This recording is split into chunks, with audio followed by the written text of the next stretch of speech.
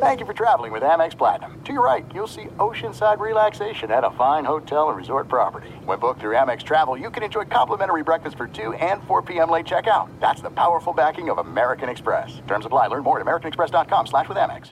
This is the story of the one. As head of maintenance at a concert hall, he knows the show must always go on. That's why he works behind the scenes, ensuring every light is working, the HVAC is humming, and his facility shines. With Grainger's supplies and solutions for every challenge he faces, plus 24/7 customer support, his venue never misses a beat. Call quickgrainger.com or just stop by. Grainger, for the ones who get it done. MTV's official Challenge podcast is back for another season. And so are we. I'm Tori Deal. And I'm Anissa Ferreira. The wait is over, guys. All Stars 4 is finally here. And this season takes it to a whole new level. Old school legends, modern power players, and ex-lovers are all competing in Cape Town, South Africa for the prize of $300,000. And we're going to be right here along with you fans, covering every episode on the podcast. Listen to MTV's official Challenge podcast on the iHeartRadio app, Apple Podcasts, or wherever you get your podcasts. I'm Diosa. And I'm Mala. We're the creators of Locatora Radio, a radiophonic novela, which is a fancy way of saying a podcast. Welcome to Locatora Radio Season 9. Love at First Listen. This season, we're falling in love with podcasting all over again. With new segments, correspondence, and a new sound. Listen to Locatora Radio as part of the My Cultura Podcast Network. Available on the iHeartRadio app, Apple Podcasts, or wherever you get your podcasts. What's up, everybody? This is Stephen A. Smith, host of the Stephen A. Smith Show podcast. Tune in every Monday, Wednesday, and Friday at the very least as I bring you all new episodes that feature the biggest headlines in the world of sports, pop culture, business, and I answer your phone calls and respond to your tweets. You'll hear my unfiltered opinions and straight-shooter interviews with top celebrities and game changers. All that and more. So listen to the Stephen A. Smith Show podcast on the iHeartRadio app, Apple Podcasts, or wherever you get your podcast. Remember all those big dreams you used to have, and then life made other plans? With a Mercedes-Benz Sprinter van, it's time to bring those dreams back. Start your own business or commit to van life with a Mercedes-Benz Sprinter van. Now, you could win the Mercedes-Benz Sprinter Mode 4x4 that we have. Enter the Dan Patrick Show Ultimate Camping Rig Sweepstakes. To enter, get official rules. Visit danpatrick.com or foxsportsradio.com. Have to do it by February 2nd for your chance to win. Fuel your body with Clean Juice, your local USDA-certified organic juice bar and restaurant. Sip away worries of hidden additives, artificial sweeteners, and harmful pesticides. Download the Clean Juice app and get $5 off your first order. New guests only. Some restrictions apply.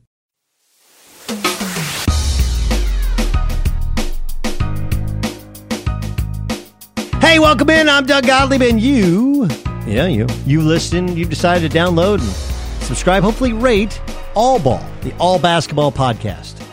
Andy Katz from Everything, covering college basketball, will be my guest. We'll discuss the Kansas case, Kansas versus the NCAA, which is a kind of bizarre case. I'll give you my thoughts on it as well, upcoming. I want to start with LaMelo Ball. So, obviously we had Lonzo Ball, who has been, I guess, in comparison to some of his contemporaries that were drafted 3 years ago, he's been relatively disappointing as an NBA player. Much of this has to do with injuries, right? Let's be honest. Injuries have derailed his run, and it's fascinating to me that LeVar Ball, who I think you could partially credit LeVar with getting him drafted by the Lakers, wasn't just speaking it into existence. It's, he was so profound, so pronounced in his desire to change the world that, I don't think if he was from anywhere other than Southern California and he was any regular, De'Aaron Fox, or that he would have been drafted at number 2 by the LA Lakers. Was there a commiseration in that Magic saw a guy who could really pass? Yeah, I think timing was everything. I think playing at UCLA, growing up in Southern California, having a dad who at the time said he wanted to learn from Magic Johnson in terms of being a businessman, like all of those things made a ton of sense. But the speed by which you go from being drafted, playing in Summer League, to playing in the NBA, not having time to kind of build up your body and break down your shot. And then they decided, well, in the offseason, his first offseason, he didn't really have a chance to continue to improve on the court because his knee was hurt. And then in his second year, he got hurt again. And one of the reasons he got hurt was because he was wearing shitty shoes that his dad started this brand, and we all know now these were knockoff shoes. All of that there's irony or just hysterical humor, right? The brand that his dad wanted to start, some creep ran off with the money. Meanwhile, the shoes were so bad that the kid got hurt, and because the kid got hurt, the Lakers season tanked, and they end up trading the kid out of town. Like that, if that's not an American tale of 2019, I don't know what is.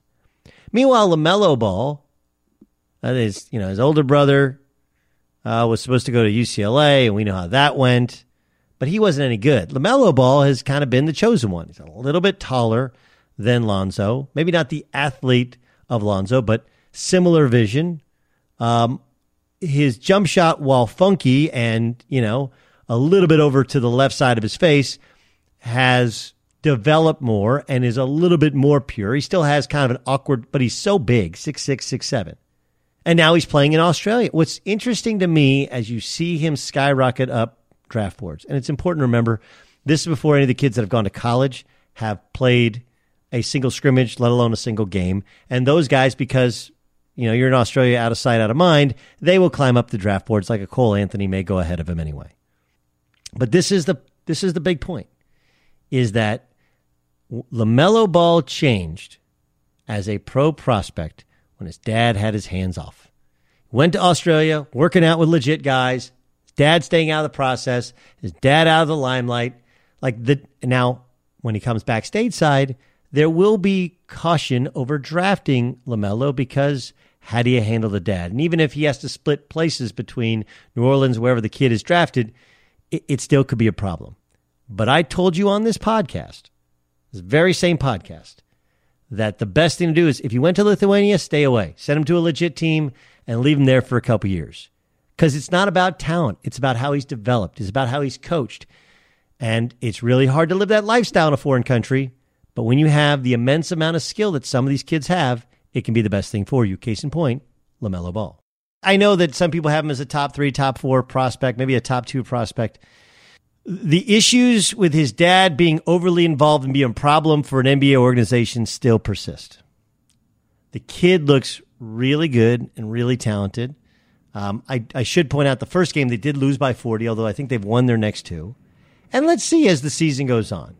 But at first glance, all of this traveling around, all of this different levels of coaching, the higher level of competition, the kid's absorbed it, and he looks like he's going to be a lottery pick. I actually think this is great news for the NCAA. Great. Because there are other options. We're not your only option. You can go and play in Australia. You can go and play in the G League. I wouldn't change anything. Nothing. Nothing at all. And in many ways, getting away from Southern California is the best thing to ever happen to LaMelo Ball. It doesn't mean that his dad's a bad guy or that his dad did a bad job coaching him at a young age. None of that. But at some point, your dad has to. The Big Take from Bloomberg News brings you what's shaping the world's economies with the smartest and best-informed business reporters around the world. Western nations like the U.S. and Europe. Mexico will likely have its first female president. And then you have China. And help you understand what's happening, what it means, and why it matters. He'll get his yo-yos to Europe in time. But the longer this drags on, the more worry he's getting. They knew that they needed to do this as fast as they possibly could to get a drug on the market as fast as they could. I'm David Gura. I'm Sarah Holder. I'm Saleha Mohsen. We cover the stories behind what's moving money and markets. Basically, everyone was expecting, if not a calamity, certainly a recession. But the problem is that paperwork, as our reporting showed, is fake. As someone who's covering the market, I'm often very worried about an imminent collapse. So I'm thinking about it quite often. Listen to The Big Take on the iHeartRadio app, Apple Podcasts, or wherever you get your podcasts. I'm Saleha Mohsen, and I've covered economic policy for years and reported on how it impacts people across the United States. In 2016, I saw how voters were leaning towards Trump and how so many Americans felt misunderstood by Washington. So I started the Big Take DC. We dig into how money, politics, and power shape government and the consequences for voters. It's an election year, so there's a lot of focus on the voters that TikTok is reaching. The initial reaction is like, oh, things are looking so resilient. I don't want to be too pessimistic, but I just don't see the political will down in Washington right now to change their tune. I think the American electorate has been signaling that it expects a rematch of the 2020 election. These are unprecedented times. With new episodes every Thursday, you can listen to the Big Take DC on the iHeartRadio app, Apple Podcasts, or wherever you get your podcasts. The Nikki Glaser Podcast. Her roast of Tom Brady stole the show. Now she's talking about it on the latest episode of the Nikki Glaser Podcast. I said, tell Tom Brady that I'm the Tom Brady of roasting. Lots of people roasted the GOAT, but only Nikki is still being talked about. Every time I refresh my DMs, it's 14 blue check marks of people I didn't even know who knew me are writing like paragraphs to me. Hear that in all episodes of the Nikki Glaser Podcast on America's #1 podcast network, iHeart. Open your free iHeart app and search the Nikki Glaser Podcast to start listening. MTV's official Challenge podcast is back for another season. And guess what? So are we. Just in case you forgot, I'm Tori Deal. I'm a 6-time finalist and a Challenge champion. And I'm Anissa Ferreira, and I've been gracing your screens for the last 2 decades. I am a veteran challenger and Challenge All-Star. And speaking of All-Stars, All-Stars 4 is finally here. I'm going to be honest. I literally thought this day was never going to come. Well, the Challenge gods have answered our prayers, and we're going to be right here along with you fans covering every episode on the podcast. And this season takes it to a whole new level. Old school legends, modern power players, redemption seekers, and ex-lovers are all competing in Cape Town, South Africa for the prize of $300,000. Anyone can win, relationships matter, and only one All-Star will claim the title of Challenge champion. Listen to MTV's official Challenge podcast on the iHeartRadio app, Apple Podcasts, or wherever you get your podcasts. If you love sports and true crime, then there's a new podcast from executive producer Dan Patrick and hosted by me, Jay Harris, that you won't want to miss. Playing Dirty: Sports Scandals. Each week, I'm squeezing the juiciest details from some of the biggest sports scandals ever. I'm talking Marcus Dixon, Olympic gymnastics, Cain Velasquez, salacious Super Bowl-level scandals. Join me on the dark side of sports by listening to Playing Dirty: Sports Scandals on the iHeartRadio app, Apple Podcasts, or wherever you get your podcasts. To have his hands off, and just the proximity to your son is enough. And Australians just don't really play that. Like, we're not doing the daddy ball thing. And anybody who coaches their own kid, they know at some point you got to let somebody else coach them. You have to trust in somebody else. Because this is what befell Lonzo Ball. He hadn't played pick and roll basketball. He hadn't played real basketball, real defense. And the assimilation to the NBA has taken longer because he hasn't and because he's been injured. Whereas LaMelo's played against better competition, older guys, and now he's playing without his dad's hands on him at all points, and I think he's the better because of it. You know, I think that's a reasonable discussion to have. Knockoffs, copycats, imitators. They all share one thing in common. They always pale in comparison next to the true original.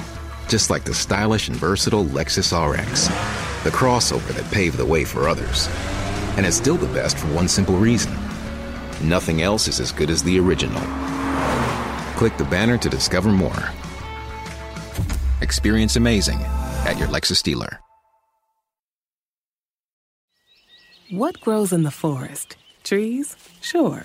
Know what else grows in the forest? Our imagination, our sense of wonder, and our family bonds grow too. Because when we disconnect from this and connect with this, we reconnect with each other. The forest is closer than you think. Find a forest near you and start exploring at discovertheforest.org. Brought to you by the United States Forest Service and the Ad Council. What grows in the forest? Trees? Sure. Know what else grows in the forest? Our imagination, our sense of wonder, and our family bonds grow too. Because when we disconnect from this and connect with this, we reconnect with each other. The forest is closer than you think. Find a forest near you and start exploring at discovertheforest.org. Brought to you by the United States Forest Service and the Ad Council. All right, let's welcome him in. You'll see him on Fox's college basketball coverage, Big Ten Network's college basketball coverage, NCAA.com, and of course Turner Sports and their coverage of the NCAA tournament. You can basically get him everywhere. He's the one and only Katz and Moyer. He's Andy Katz, my longtime friend and incredible reporter for college basketball. Let's get to the Kansas story, because you and I were discussing this via text, and I think it's a really kind of complicated web that we have to dig through, right? Because you have these court documents, which again in court make Kansas or Kansas basketball out to be a victim. Yet you have NCAA rules, and there's all kinds of other. What's your read on the investigation into Kansas? Well, I mean, I can only go with what I read and what you read as well. I mean, I don't have any inside information. I would say that this falls in line with what, Stan Wilcox from the NCAA was quoted as saying earlier in the summer, that they were going to sort of move swiftly, that schools were mentioned in the FBI investigation were going to, they were going to have the NCAA investigation, that, for all the squawking that I heard from a lot of other coaches of when is something going to happen, to me, this still is following the process of legal first, then NCAA. Everyone wants things to be faster. We'll see if it can get faster here during the season. My read is that at a baseline level, I can't see why there's not a scenario where there's not a head coach game suspension. So I'm going to say that as a baseline. And I think that's true for all of these cases, especially when you have, violations, whether they're crimes or not, actual NCAA violations mentioned in court. So when we get to Arizona, at some point we will, you had Book Richardson. You had Book Richardson obviously admitting because he's serving time. So whether Sean Miller knew or not, under the coach's control penalty, you just have to believe he's going to have to sit at a minimum. So that's where I would start. How much further it gets? Is there a postseason ban? What happens? Is there even more further, like a show cause and all that? I don't know. And I think it's all speculation. But I think at a base level, we're going to see, some sort of coach suspension, and then obviously the usual, probationary stuff that'll happen in scholarships, all that stuff that we've seen, countless times for other violations. So full disclosure, I consider Bill Self to be a very close, dear friend. He's not just a former Oklahoma State point guard and alum. He's somebody that has always been completely forthright with me. I also understand that, like you know this, like as much as we say we know these guys, like we don't know everything that's going on. And some of this stuff is things that we thought were happening. Some of these things are things that we thought that weren't happening, right? Yeah, and Doug, let me add. Can I add one thing in that? I agree with you. I have a great relationship with him. I would just say that by me saying a coach suspension, I'm not saying Bill did anything wrong. I'm saying that based on what we've seen with this coach control, if something happens in your program, they've been consistent with the last 5 years that the coach is going to sit games. So that's why I just think at a baseline that's going to happen. Oh, I tend to agree. I don't know. It's like, what's the net? Like even the suspending coaches embarrasses them, but does that really do what you're trying to do? Does that accomplish what you're trying to do? That's one part. Secondly, there are years in which last year, if you would have suspended, it probably would have been better because that wasn't a national championship year. This one might be. Do you hold him out of NCAA tournament games, or does he end up, there's long been thought that Bill Self has accomplished so much as a college coach, and he's so good with people that he could be an NBA coach, right? So do you chase him off to the NBA? You know, what happens there? And this is also Kansas basketball, right? Like the complaint of many of the constituents of the NCAA has been the old Jerry Tarkanian complaint, which was you get so mad at UCLA, you know, you put, I forget, Sam Houston State, whatever, on probation. Are you going to really go after KU, who's one of the bright, shining lights of this? I mean, look, the Naismith rules, the actual rules of basketball are in a museum right next to a gym named, you know, one of the most historic field houses in all of America, right? This is going after basketball royalty. And so do they pay an extra penalty because of who they are? Do you go lighter on them because you don't want to take down the whole sport? I think all of that is fascinating. But I don't think there's, I hope, and I don't think there's truth in that. I think that no one is above the rules. No one is above the law. We're seeing that, you know, in Washington. And clearly, if there is an alleged violation, they're going to pursue it, or at least they should. I also think that the new structure of the importance of having outside people, because this case probably would fall into this new complex case. I may be bungling the verbiage here, but I think it's sort of a complex case scenario where it's handled by a third party. And this may fall into that now and be one of the first ones to fall into that. And so if that's the case, it's, you know, it's taken out of any kind of perception that might exist for, you know, a blue blood. But, you know, look, I mean, no one likes this. I mean, no one wants to see, you know, a traditional power go through this. You know, no one wants to see the NCAA tournament or the season have a cloud over it. You know, I mean, Champions Classic is on ESPN. You know, our former colleagues, they don't want to spend all their time talking about what could happen in Kansas. They want to talk about the games. Right. And so, and the players, they may have to. They may have to. I want to ask you, obviously, you have a unique perspective now, in many ways working for the NCAA, but they've never, I don't believe, told you have they ever told you what to say, what you can and cannot say? No. You know, but I mean, let's be honest. It's like anything. You know, you have to always thread the needle, and we did this at ESPN. I mean, you got to just make sure, you know, because you have rights holders with different, you know, the NFL, the NBA. You know, you just got to always check everything. And so I'm very careful on when you're on different platforms. Now, I do work for other platforms now too, as you just mentioned at the top. So, but that's the same thing. I work for the Big Ten Network.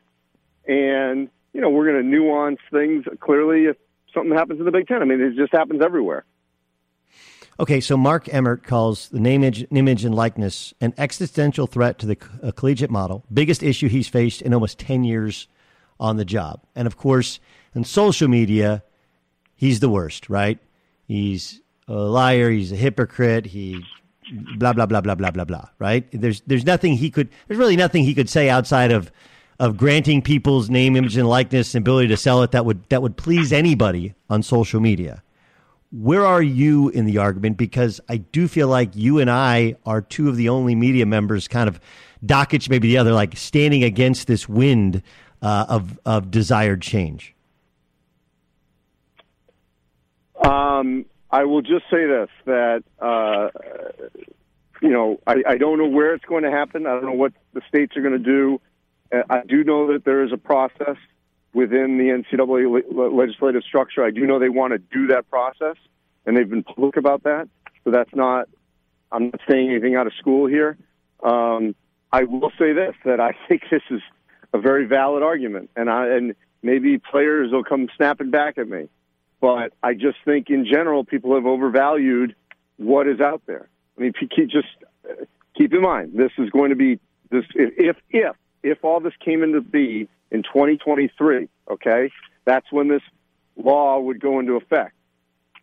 That's a year after we expect the collective bargaining agreement in 2022 to change. So in 2023, let's assume the elite players, the cream of the crop, the Zion Williamsons of the world, don't come to college. So now you're going down a level in the likeness category here, okay? I'm call me a skeptic. I just don't think there's huge value. Now, there may be some cities in America where they put a high premium on who's on the college team, even if he's not rated, a lottery pick, and maybe he's much further down. And maybe they will be glad to compensate, to do something for them. I just am very skeptical about the market. And, I remember I was sitting with an NBA GM a couple years ago at the Big Ten tournament watching then a very average Illinois and Iowa. And I asked him, I said, who's out here that you would pay to see? And he's like, nobody. And look, they were, good college players, but, would you really pay, no, you only look the people who go to college games go to see their team play and learn about the players. Like, it's such a, if you take away the thing is this, they've been able to go to the G League for the last decade and get whatever name, right, likeness, whatever. No one's done it because it doesn't, you can't increase your brand value without the brand of the. I think what Emmert's actually talking about in terms of the existential threat is the entire system. Like, look, what people don't understand is not only do players not pay taxes on the benefits that they have. Now, should be pointed out that some players actually have to pay taxes and the schools cover that, right? So, which is a ridiculous cost. There's other things, international play, which I disagree with that. But that schools don't have to pay taxes on the ticket revenue they have. They operate in a tax shelter. And while everybody seems to think that Congress or that state legislatures are doing this out of their own kind of goodwill, like, stop it. What do they do? What do they do with everything? Okay, they legalize if you want to something. get me on a soapbox issue, I'll go on this issue, which is that, I'm with you and Dockich on this. It is ridiculous, ridiculous to discuss that they get nothing. Okay, that is, I hate that because it is so untrue. It is so much better now than it was 5, 10, 15, 20 years ago. Okay, number one, the Shabazz Napier thing is absolutely ludicrous. You literally right now have to walk by the training table and not take any food. Okay, you do not have to eat outside of your facility because I was at Iowa last year for a game, and I was working out in their training room. They had baskets of snacks. And in the cooler, like the players could take whatever they want. You could have brought a duffel bag and dumped it's not just that though, Andy. Like saying food is just didn't have food was a lie. Okay, and now of course you get to collect the money for food and you don't actually spend it on food. Okay, but forget about all of that. I don't get anything. The value is in getting into college. You have 2 kids, right?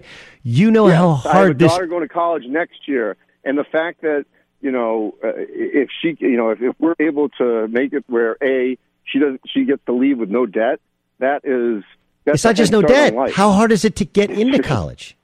How hard is it to get into college? We're very stressed right now about all that. So, right, and we're in the middle of you all don't. that. And I'm not saying that college athletes can get into any college they want, but it's a far higher level than their grades would normally allow them to. Okay, allows them access to all of the resources within the university, both while you're there and after you're there. That has a substantial value that no one talks about. How about the case going on right now? But how about the case going on right now? We got Hollywood celebrities and these, rich parents paying hundreds of thousands of dollars to try to get their kids in school. It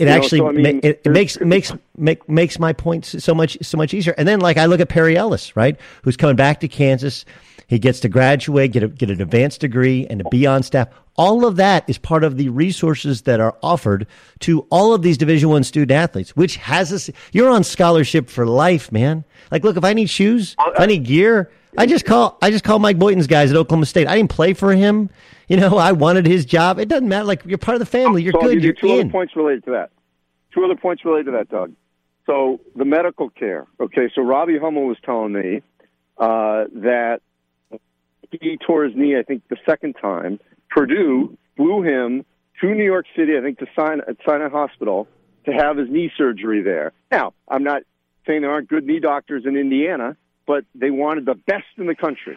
And so he could actually be set up for the rest of his life.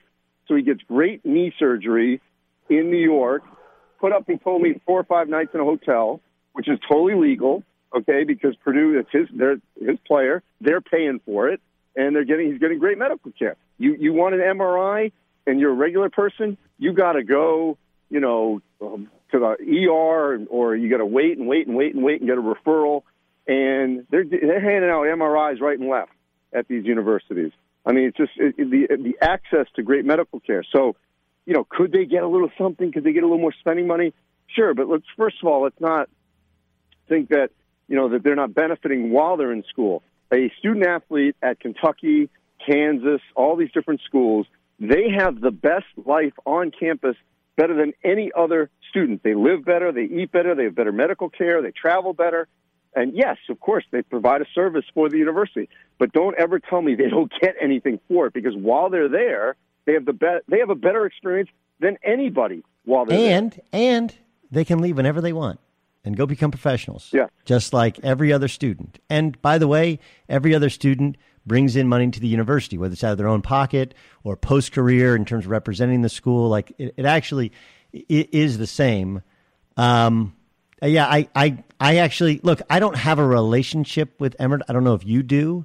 And I know that people, people don't understand that even though the NCAA is a nonprofit, there's lots of people who make 7 figures who run a nonprofit, right? It's a tax. Well, no, but that's irrelevant right now. I mean, that's irrelevant. I know it is. But I'm saying that. No, but I'm saying the other point I want to make about what you were saying about, college athletes. So, my second love is tennis, and my son's really into it, and so I've gotten to know some of the players on the tour that come through the tournament in Rhode Island, where we live in the off season, and the college tennis players have told the pro tennis players who played college tennis. Okay, tennis is a lonely sport; you're by yourself, but because they've played in college, like Steve Johnson, who played at USC, he knows whenever he wants, he can go back to USC. There's going to be someone to hit with. He can work out there. He's got a base, and it's because he went to college that it's like you said, it's a lifelong relationship. And it's something that when you're on tour and you're around the globe and there's a USC fan and they're going to cheer for you. I mean, there's such a connection that it's all about what's on the front of the jersey, not what's on the back. Agreed. And I think we want to throw the baby out. The Big Take from Bloomberg News brings you what's shaping the world's economies with the smartest and best-informed business reporters around the world. Western nations like the U.S. and Europe. Mexico will likely have its first female president. And then you have China. And help you understand what's happening, what it means, and why it matters. He'll get his yo-yos to Europe in time. But the longer this drags on, the more worry he's getting. They knew that they needed to do this as fast as they possibly could to get a drug on the market as fast as they could. I'm David Gura. I'm Sarah Holder. I'm Saleha Mohsen. We cover the stories behind what's moving money and markets. Basically, everyone was expecting, if not a calamity, certainly a recession. But the problem is that paperwork, as our reporting showed, is fake. As someone who's covering the market, I'm often very worried about an imminent collapse. So I'm thinking about it quite often. Listen to The Big Take on the iHeartRadio app, Apple Podcasts, or wherever you get your podcasts. I'm Saleha Mohsen, and I've covered economic policy for years and reported on how it impacts people across the United States. In 2016, I saw how voters were leaning towards Trump and how so many Americans felt misunderstood by Washington. So I started the Big Take DC. We dig into how money, politics, and power shape government and the consequences for voters. It's an election year, so there's a lot of focus on the voters that TikTok is reaching. The initial reaction is like, oh, things are looking so resilient. I don't want to be too pessimistic, but I just don't see the political will down in Washington right now to change their tune. I think the American electorate has been signaling that it expects a rematch of the 2020 election. These are unprecedented times. With new episodes every Thursday, you can listen to the Big Take DC on the iHeartRadio app, Apple Podcasts, or wherever you get your podcasts. The Nikki Glazer Podcast. Her roast of Tom Brady stole the show. Now she's talking about it on the latest episode of the Nikki Glazer Podcast. I said, tell Tom Brady that I'm the Tom Brady of roasting. Lots of people roasted the GOAT, but only Nikki is still being talked about. Every time I refresh my DMs, it's 14 blue check marks of people I didn't even know who knew me are writing like paragraphs to me. Hear that in all episodes of the Nikki Glazer Podcast on America's #1 podcast network, iHeart. Open your free iHeart app and search the Nikki Glazer Podcast to start listening. MTV's official Challenge podcast is back for another season. And guess what? So are we. Just in case you forgot, I'm Tori Deal. I'm a 6-time finalist and a Challenge champion. And I'm Anissa Ferreira, and I've been gracing your screens for the last 2 decades. I am a veteran challenger and Challenge All-Star. And speaking of All-Stars, All-Stars 4 is finally here. I'm going to be honest. I literally thought this day was never going to come. Well, the Challenge gods have answered our prayers, and we're going to be right here along with you fans covering every episode on the podcast. And this season takes it to a whole new level. Old school legends, modern power players, redemption seekers, and ex-lovers are all competing in Cape Town, South Africa for the prize of $300,000. Anyone can win, relationships matter, and only one All-Star will claim the title of Challenge champion. Listen to MTV's official Challenge podcast on the iHeartRadio app, Apple Podcasts, or wherever you get your podcasts. If you love sports and true crime, then there's a new podcast from executive producer Dan Patrick and hosted by me, Jay Harris, that you won't want to miss. Playing Dirty: Sports Scandals. Each week, I'm squeezing the juiciest details from some of the biggest sports scandals ever. I'm talking Marcus Dixon, Olympic gymnastics, Cain Velasquez, salacious Super Bowl-level scandals.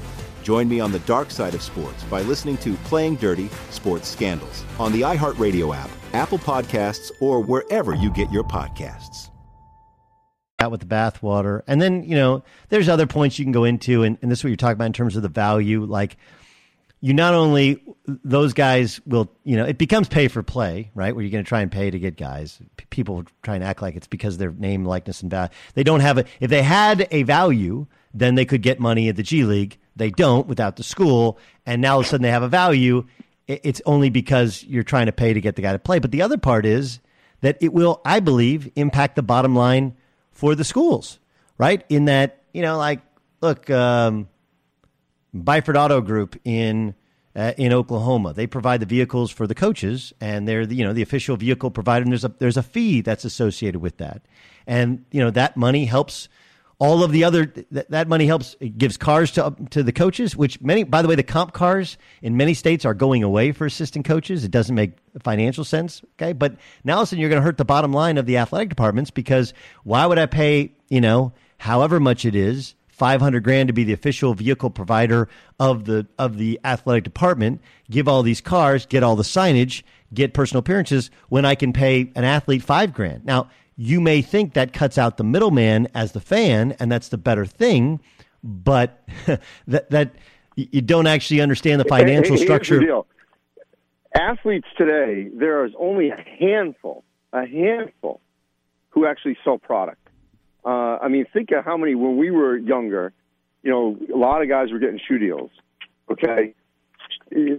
Only a handful of guys, like literally one hand, you could argue, are selling sneakers. So to think that like all these companies are suddenly going to make, money, it's ludicrous. I just don't see it happening, especially in an economy, that is, it may be doing well, but it's still very cautious. And so people are not just throwing money around right and left. And, that's just not happening. And so I think it's great, freedom and all that. But at the same time, I think the market will ultimately show that there isn't great value. Adoption of teens from foster care is a topic not enough people know about, and we're here to change that. I'm April Dinwiddie, host of the new podcast, Navigating Adoption, presented by Adopt US Kids. Each episode brings you compelling real-life adoption stories told by the families that live them, with commentary from experts. Visit adoptuskids.org/podcast or subscribe to Navigating Adoption, presented by Adopt US Kids. Brought to you by the U.S. Department of Health and Human Services Administration for Children and Families and the Ad Council. And we're live here outside the Perez family home, just waiting for And there they go, almost on time this morning. Mom is coming out the front door strong with a double-arm kid carry. Looks like Dad has the bags. Daughter is bringing up the rear. Oh, but the diaper bag wasn't closed. Diapers and toys are everywhere. Ooh, but Mom has just nailed the perfect car seat buckle for the toddler. And now the eldest daughter, who looks to be about 9 or 10, has secured herself in the booster seat. Dad zips the bag closed, and they're off. But looks like Mom doesn't realize her coffee cup is still on the roof of the car. And there it goes. Oh, that's a shame. That mug was a fan favorite. Don't sweat the small stuff. Just nail the big stuff. Like making sure your kids are buckled correctly in the right seat for their age and size. Learn more at nhtsa.gov/the right seat. Visit nhtsa.gov/the right seat. Brought to you by NHTSA and the Ad Council. If I could be you.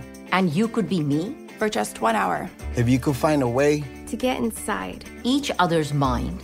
Walk a mile in my shoes. Walk a mile in my shoes. Walk a mile in my shoes. We've all felt left out. And for some, that feeling lasts more than a moment. We can change that. Learn how at belongingbeginswithus.org. Brought to you by the Ad Council. Walk a mile in my shoes. What about you personally, right? This has been a kind of interesting journey, and I don't know how much you've shared on your podcast. Obviously, you're part of the Katz at ESPN. I think everybody in college basketball thought this doesn't make much sense at all. But I think when you look at all the different jobs you have now, I could make the case to you, and I don't know the finances of it, obviously, nor do I want to really ask. That's not my place. I can make the case that not only have you shown your value to our old home, but it might have been the best thing that ever happened to you. In all honesty, like, where are you personally, emotionally? Great. I mean, I've said this before, that I wasn't angry. I was just hurt. And as the time has gone on, that things have changed, and they're just doing the same things, at least in college basketball, that we were doing. I mean, on the digital space, we were doing videos and things like that and covering a lot of games, and they're just not doing it anymore. And so what I'm doing for March Madness is great. I mean, I'm actually talking to more players. We're reaching more people, and there's a vacuum for it. I mean, there's other networks that were doing a little of this, but now really aren't. Maybe they are in other sports, but the team that we've got at Turner, because Turner Sports runs NCAA.com and all the March Madness account. I mean, they're great, young, innovative people that are always pushing to do more. And in this space, we've got well over 1 million followers on that account. And the schools have all bought in, and the schools have been great. Sports information directors have been great, coaches, players. So that aspect has been very welcoming. And so, I do my podcast, March Madness 365, through them. And then, on air during the season, it's Fox Sports and Big Ten Network. And so, it's all working well. I mean, I travel more in the winter now than I probably did. Well, I mean, I traveled a lot when I was early on at ESPN, but I'm traveling a lot now in the winter. But that's okay. It is what it is. I can't complain. And but I definitely feel like the same job doesn't exist at ESPN. So I don't feel like I was replaced or they're doing all these things. It's just things have changed. Yeah. But you were synonymous with the sport and their coverage of the sport, right? I mean, before I got there, and until I left. Well, I'm old enough that I covered you there. I know. You're sneaky old. You're like Robert Flores, who works for MLB. I tell him all the time, Roflo is a lot older than you think, because he's got a super young face and like a young mind. But you're sneaky old. That's what you are. Your favorite college basketball player you ever covered? Wow. You gotta make me think about that. Okay. You want to think about it while I ask you your favorite time now. Your favorite venue you've ever worked? I actually think I know the venue. Well, I will say that I do love Fog Allen. I think it's the best in terms of the atmosphere. What about Duke? What about Duke? What about Mr. Katz? What about Cameron Indoor and Mike Krzyzewski and Roy Williams? Sorry. More than the Pit. Well, the Pit was better early when I was there in the 90s. I'm not talking about. It doesn't have to be present day. I don't think people understand. It was great how then. vicious. I mean, if you want to go way back, Fresno. When I was covering the WAC, I mean, it's still good, but BYU, the Marriott Center. I mean, I saw some great games in there. 20,000 Freeman fans, especially the Holy War when it was against Utah. Great venue. I will say this, in my another venue I've gone to more recently that I've grown to appreciate, that I think is one of the 5 best in the country, is Mackey Arena. The way the sound echoes off the top at Mackey Arena. And they redid it, and they kept it. They kept it true to what it is. It's an amazing. That's an amazing place. I don't think it's the best arena I don't think it's the best arena in Indiana.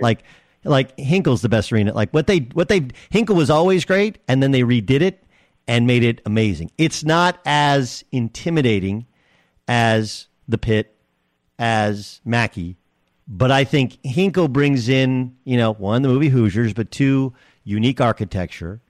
It's kind of got a retro cool feel to it. I think Hinkle is better. It's different, but Mackey is right there. I wish all the Big Ten schools hadn't gone. Like, I wish Wisconsin would play in their old place. Michigan State should play in there. Breslin's great, but those old places, even with the obstructed views, were amazing, really amazing. Oh yeah, the old field house when I was at school in Wisconsin. I will say, this is blasphemy, and people were all pissed off at me, as these fan bases do. I agree with you. I think Mackey and Hinkle are better than Assembly Hall. Assembly Hall, sort of also the structure of it, the way it goes up and then out. So it's like the seats way at the top, because they've moved the media section, aren't great the way it's way up there. And I just think the other 2 are better. I know it's not something popular opinion in certain parts of Indiana. Okay, so let's circle back. Your favorite college basketball player you ever covered? Top of your head. That's why I didn't prep you for this. It's better this way. I know. I will say this. In the most recent past, Grant Williams has been one of my favorites. Unbelievable young man. I think he's going to do great things with the Celtics. Just such an engaging personality. I've loved dealing with him. God, I gotta think about this. Now you're gonna make me make a list. There's Jimmer. Jimmer was fun. We had the Jimmer movement, right? Yes, I love covering Jimmer. Yeah, I think obviously, JJ was so hated. There's Jay Williams was an amazing player. You can kind of go through your list of Dukies that you liked or didn't like. I'm trying to think who else you throw out there that were guys that were just awesome. Obviously Aaron Kraft. I'm picking out all white guys. I don't know why. TJ Sorrentine and Taylor Coppenrath at Vermont, although they only won 1 game. Jerry McNamara, how great was he in the Big East tournament? And for The Big Take from Bloomberg News brings you what's shaping the world's economies with the smartest and best-informed business reporters around the world. Western nations like the U.S. and Europe. Mexico will likely have its first female president. And then you have China. And help you understand what's happening, what it means, and why it matters. He'll get his yo-yos to Europe in time.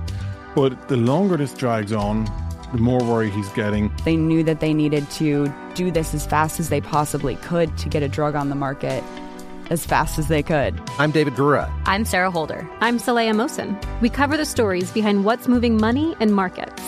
Basically, everyone was expecting, if not a calamity, certainly a recession. But the problem is that paperwork, as our reporting showed, is fake.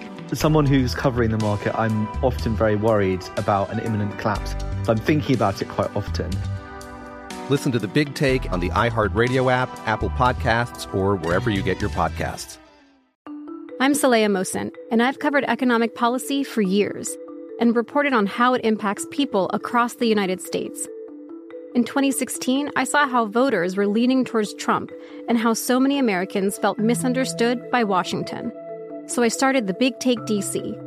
We dig into how money, politics, and power shape government and the consequences for voters. It's an election year, so there's a lot of focus on the voters that TikTok is reaching. The initial reaction is like, oh, things are looking so resilient. I don't want to be too pessimistic, but I just don't see the political will down in Washington right now to change their tune. I think the American electorate has been signaling that it expects a rematch of the 2020 election. These are unprecedented times. With new episodes every Thursday, you can listen to the Big Take DC on the iHeartRadio app, Apple Podcasts, or wherever you get your podcasts. The Nikki Glaser Podcast. Her roast of Tom Brady stole the show. Now she's talking about it on the latest episode of the Nikki Glaser Podcast. I said, tell Tom Brady that I'm the Tom Brady of roasting. Lots of people roasted the GOAT, but only Nikki is still being talked about. Every time I refresh my DMs, it's 14 blue check marks of people I didn't even know who knew me are writing like paragraphs to me. Hear that in all episodes of the Nikki Glaser Podcast on America's #1 podcast network, iHeart. Open your free iHeart app and search the Nikki Glaser Podcast to start listening. MTV's official Challenge podcast is back for another season. And guess what? So are we. Just in case you forgot, I'm Tori Deal. I'm a 6-time finalist and a Challenge champion. And I'm Anissa Ferreira, and I've been gracing your screens for the last 2 decades. I am a veteran challenger and Challenge All-Star. And speaking of All-Stars, All-Stars 4 is finally here. I'm going to be honest. I literally thought this day was never going to come. Well, the Challenge gods have answered our prayers, and we're going to be right here along with you fans covering every episode on the podcast. And this season takes it to a whole new level. Old school legends, modern power players, redemption seekers, and ex-lovers are all competing in Cape Town, South Africa for the prize of $300,000. Anyone can win, relationships matter, and only one All-Star will claim the title of Challenge champion. Listen to MTV's official Challenge podcast on the iHeartRadio app, Apple Podcasts, or wherever you get your podcasts. If you love sports and true crime, then there's a new podcast from executive producer Dan Patrick and hosted by me, Jay Harris, that you won't want to miss. Playing Dirty: Sports Scandals.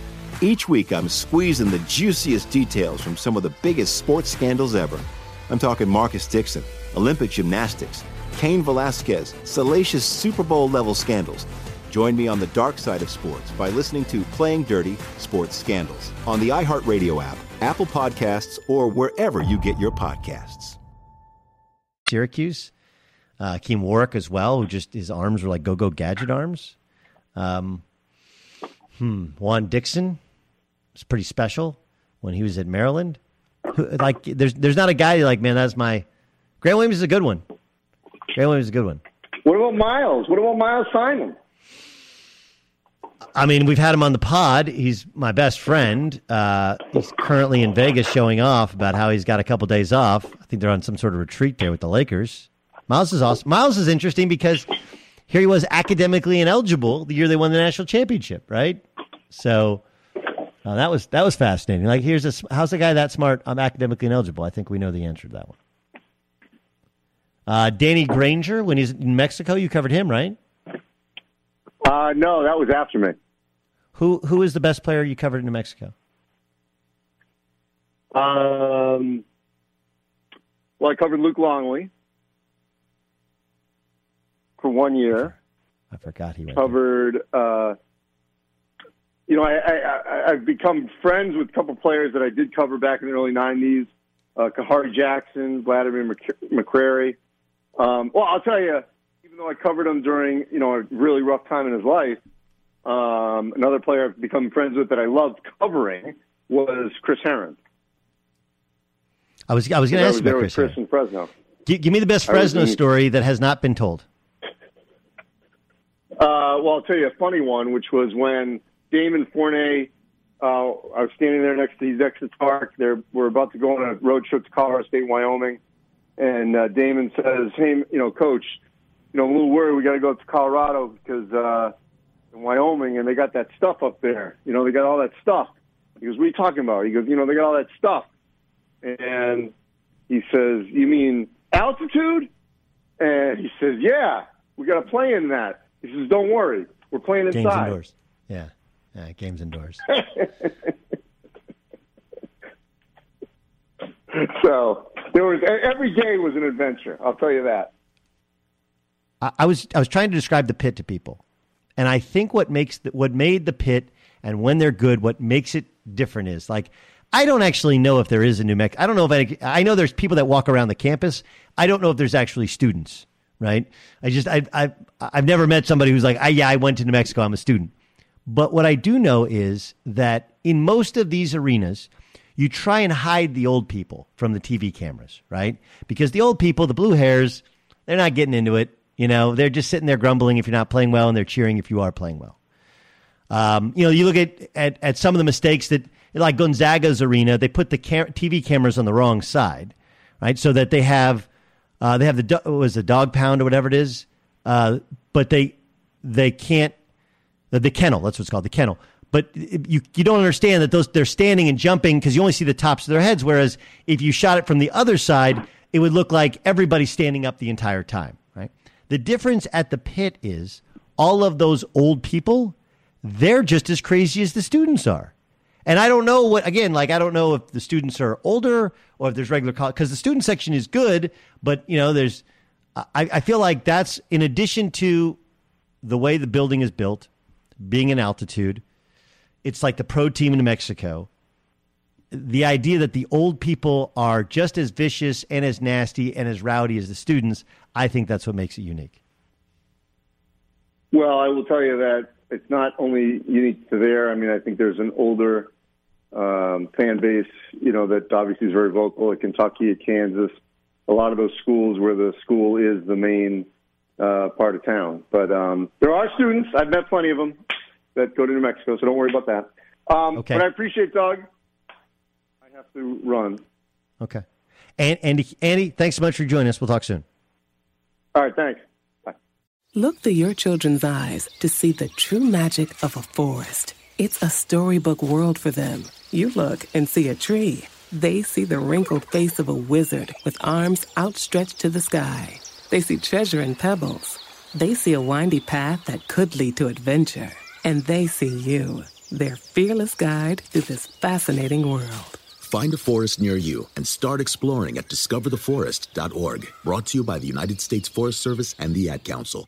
Look through your children's eyes to see the true magic of a forest. It's a storybook world for them. You look and see a tree. They see the wrinkled face of a wizard with arms outstretched to the sky. They see treasure in pebbles. They see a windy path that could lead to adventure. And they see you, their fearless guide through this fascinating world. Find a forest near you and start exploring at discovertheforest.org. Brought to you by the United States Forest Service and the Ad Council. 6,000-ish? No, not even. Undergrad was a couple thousand. 4?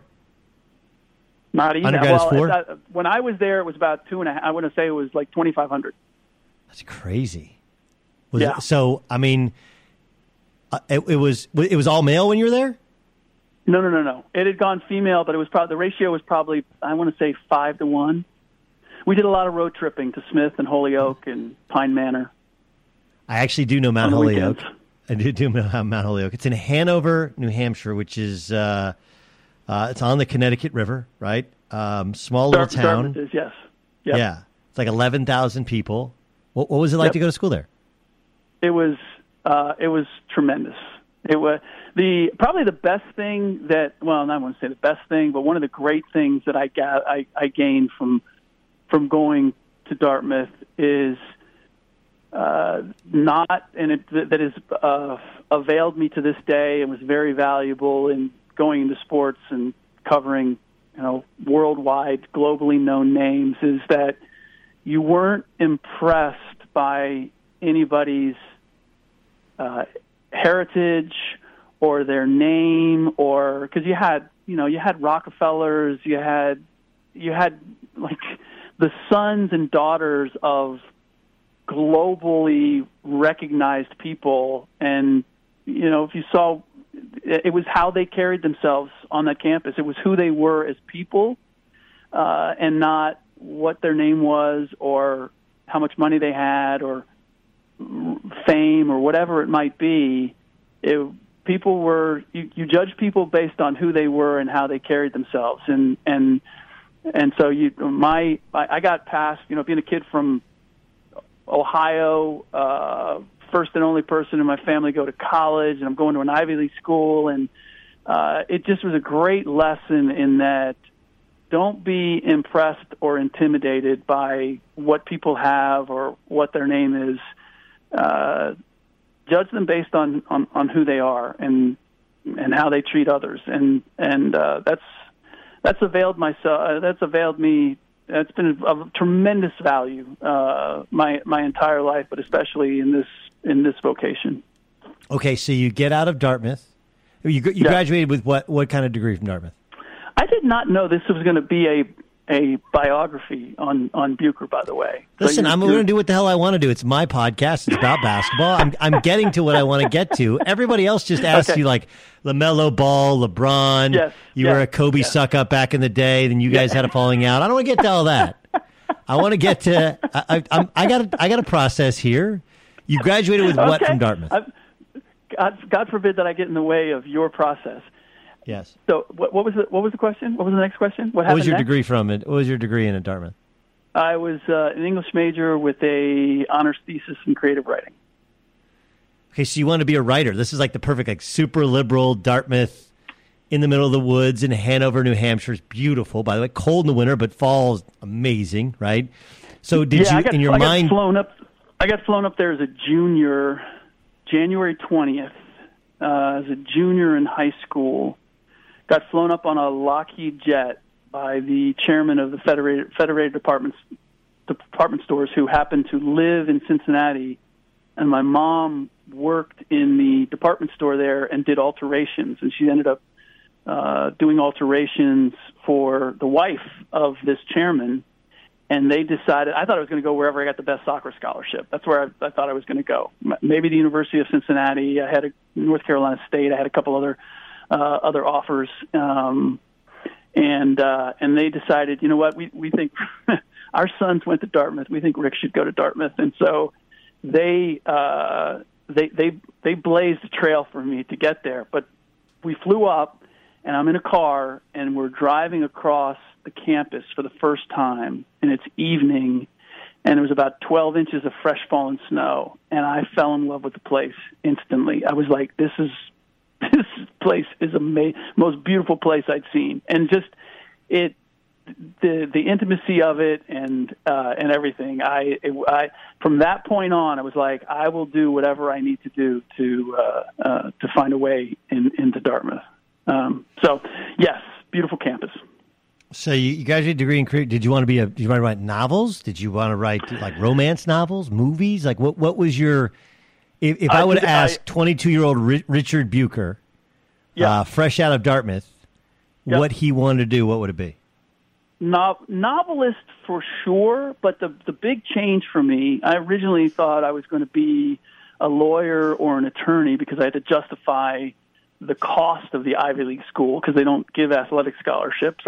I was able to earn a couple of other scholarships while I was there, but I felt like I had to justify the money that my family was spending on my education, and so I figured it was either doctor or lawyer, and I really couldn't see myself as a doctor. And then I had an internship with Sports Illustrated my junior summer, and this was the time of the Frank DeFords and the Dan Jenkins, and these guys were all living around wherever they wanted to in the country, and they were parachuting in and doing these stories and telling the behind-the-scenes stories. And I was like, and seemed to be making decent money. I was like, wow, that would be cool.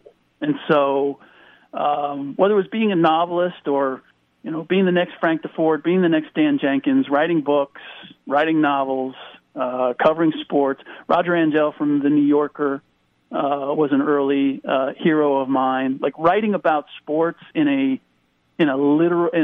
high literary way was my ambition, and it was shaped by the combination of Dartmouth and Sports Illustrated. And now, of course, you're big on Twitter. It's a joke.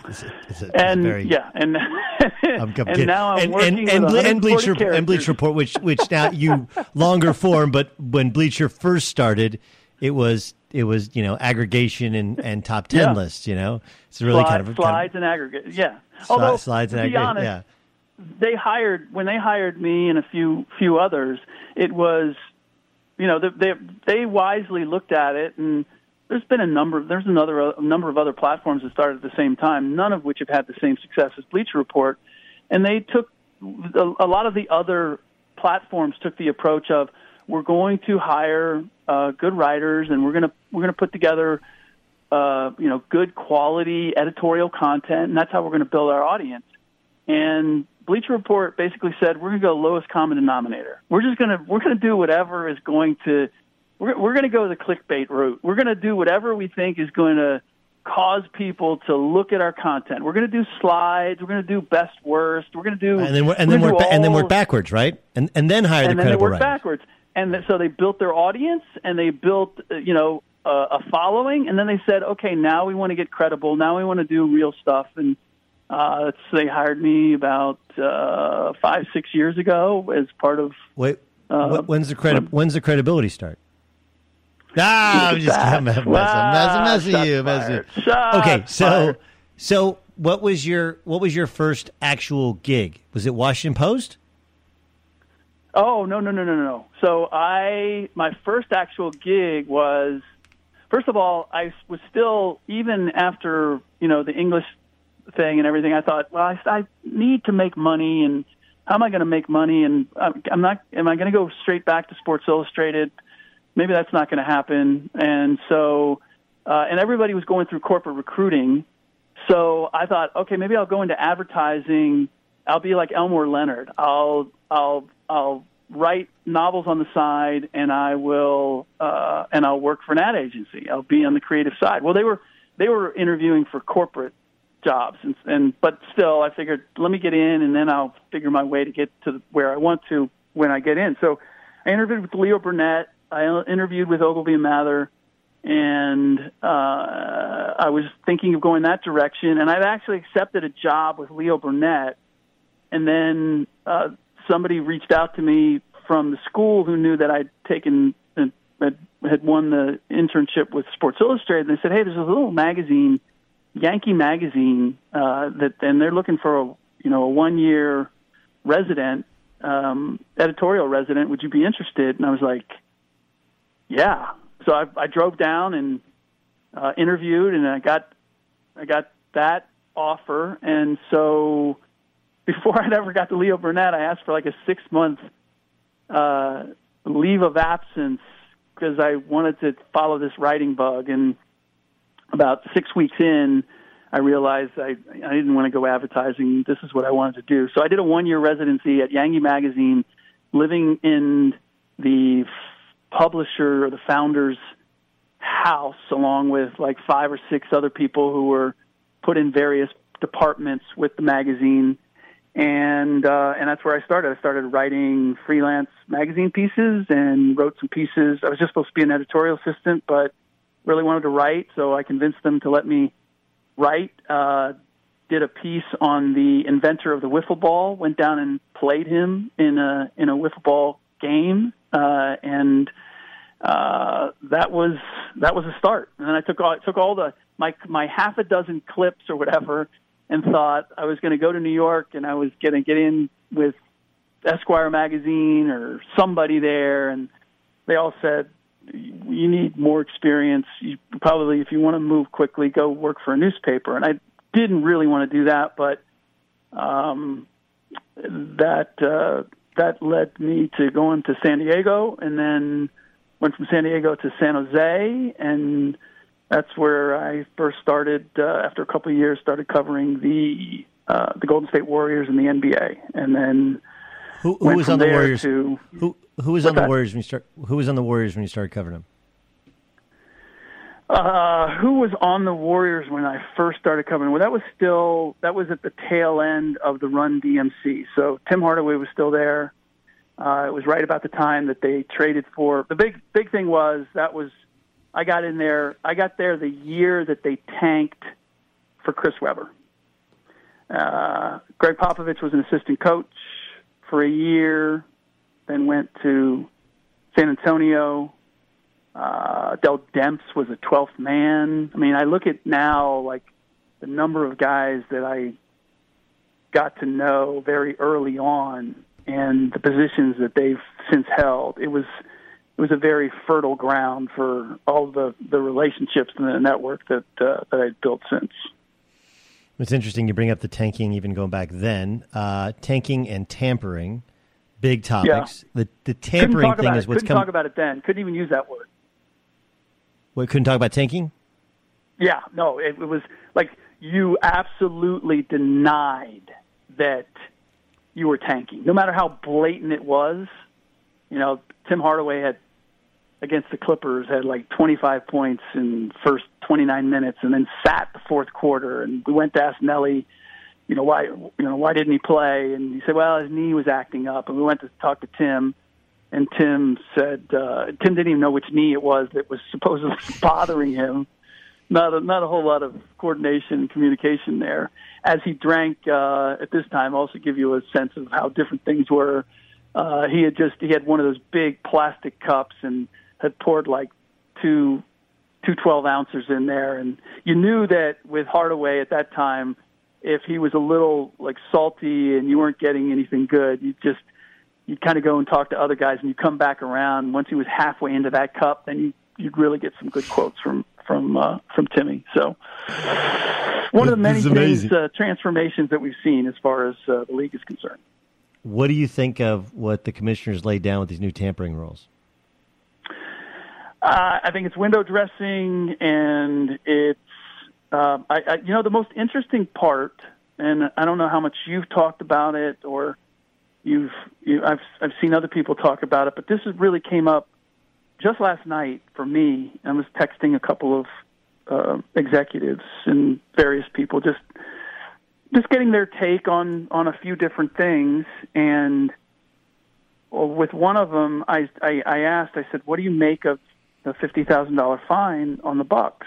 And he said, he goes, I can't comment because I don't know if my phone's going to be one of the ones that the league is going to randomly, if we're one of the 5 teams that the league randomly checks and they confiscate our phones. The Big Take from Bloomberg News brings you what's shaping the world's economies with the smartest and best-informed business reporters around the world. Western nations like the U.S. and Europe. Mexico will likely have its first female president. And then you have China. And help you understand what's happening, what it means, and why it matters. He'll get his yo-yos to Europe in time. But the longer this drags on, the more worry he's getting. They knew that they needed to do this as fast as they possibly could to get a drug on the market as fast as they could. I'm David Gura. I'm Sarah Holder. I'm Saleha Mohsen. We cover the stories behind what's moving money and markets. Basically, everyone was expecting, if not a calamity, certainly a recession. But the problem is that paperwork, as our reporting showed, is fake. As someone who's covering the market, I'm often very worried about an imminent collapse. I'm thinking about it quite often. Listen to The Big Take on the iHeartRadio app, Apple Podcasts, or wherever you get your podcasts. I'm Saleha Mohsen, and I've covered economic policy for years and reported on how it impacts people across the United States. In 2016, I saw how voters were leaning towards Trump and how so many Americans felt misunderstood by Washington. So I started the Big Take DC. We dig into how money, politics, and power shape government and the consequences for voters. It's an election year, so there's a lot of focus on the voters that TikTok is reaching. The initial reaction is like, oh, things are looking so resilient. I don't want to be too pessimistic, but I just don't see the political will down in Washington right now to change their tune. I think the American electorate has been signaling that it expects a rematch of the 2020 election. These are unprecedented times. With new episodes every Thursday, you can listen to the Big Take DC on the iHeartRadio app, Apple Podcasts, or wherever you get your podcasts. MTV's official Challenge podcast is back for another season. And guess what? So are we. Just in case you forgot, I'm Tori Deal. I'm a 6-time finalist and a Challenge champion. And I'm Anissa Ferreira, and I've been gracing your screens for the last 2 decades. I am a veteran challenger and Challenge All-Star. And speaking of All-Stars, All-Stars 4 is finally here. I'm going to be honest. I literally thought this day was never going to come. Well, the Challenge gods have answered our prayers, and we're going to be right here along with you fans covering every episode on the podcast. And this season takes it to a whole new level. Old school legends, modern power players, redemption seekers, and ex-lovers are all competing in Cape Town, South Africa for the prize of $300,000. Anyone can win, relationships matter, and only one All-Star will claim the title of Challenge champion. Listen to MTV's official Challenge podcast on the iHeartRadio app, Apple Podcasts, or wherever you get your podcasts.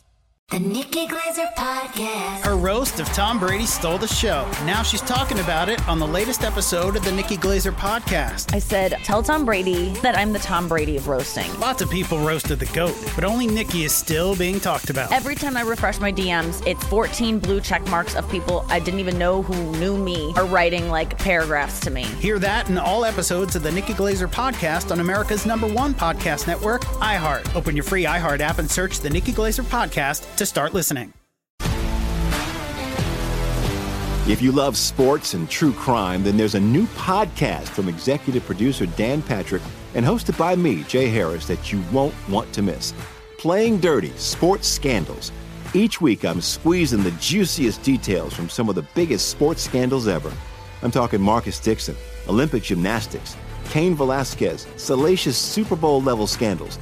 Join me on the dark side of sports by listening to Playing Dirty: Sports Scandals on the iHeartRadio app, Apple Podcasts, or wherever you get your podcasts.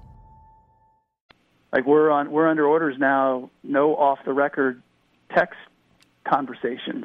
And I got to tell you, man, when I look, I know how I operate, and I don't even operate as a full-time, news-breaking guy per se. But I think of guys like Shams and Woj and like their whole lives. Yeah, but you go to WhatsApp though, don't you? And they go to WhatsApp or what's Mark Cuban's? Cyber Dust or something like that. Yeah. Yeah. We'll see. We'll see where that goes. I mean, but guys are going to have to go to that in order to. I wonder how much of a freeze this is going to put on the conversations, the off-the-record conversations that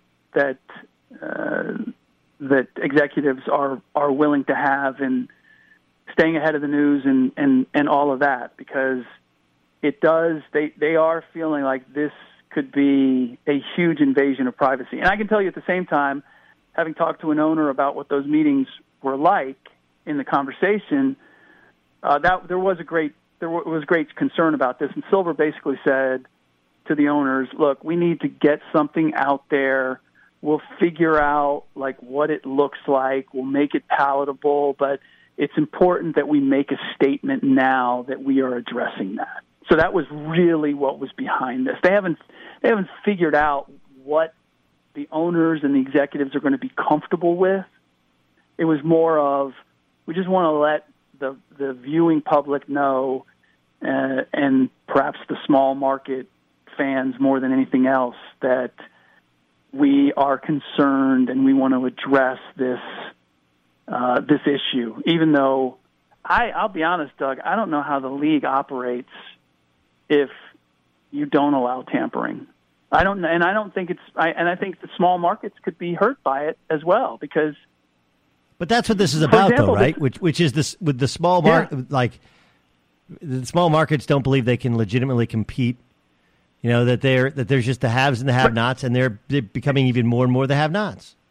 And they're never, but nothing's going to change because of these tampering rules. Guys are still going to want to go to the bigger markets that can attract the bigger, the bigger teammates and all of that. That's not going to change with the anti-tampering. And what happens instead, or what I anticipate happening, is that for small markets like Milwaukee, where where you get the temperature and you realize, you know what, my star is leaving, so who on the market can I get so that I can still be competitive? And rather than putting all my eggs in I'm going to try to keep Kevin Durant, or I'm going to try to keep Paul George, or whoever it is, I'm going to go and get, the second-tier guy or a young guy, or I'm going to move him early.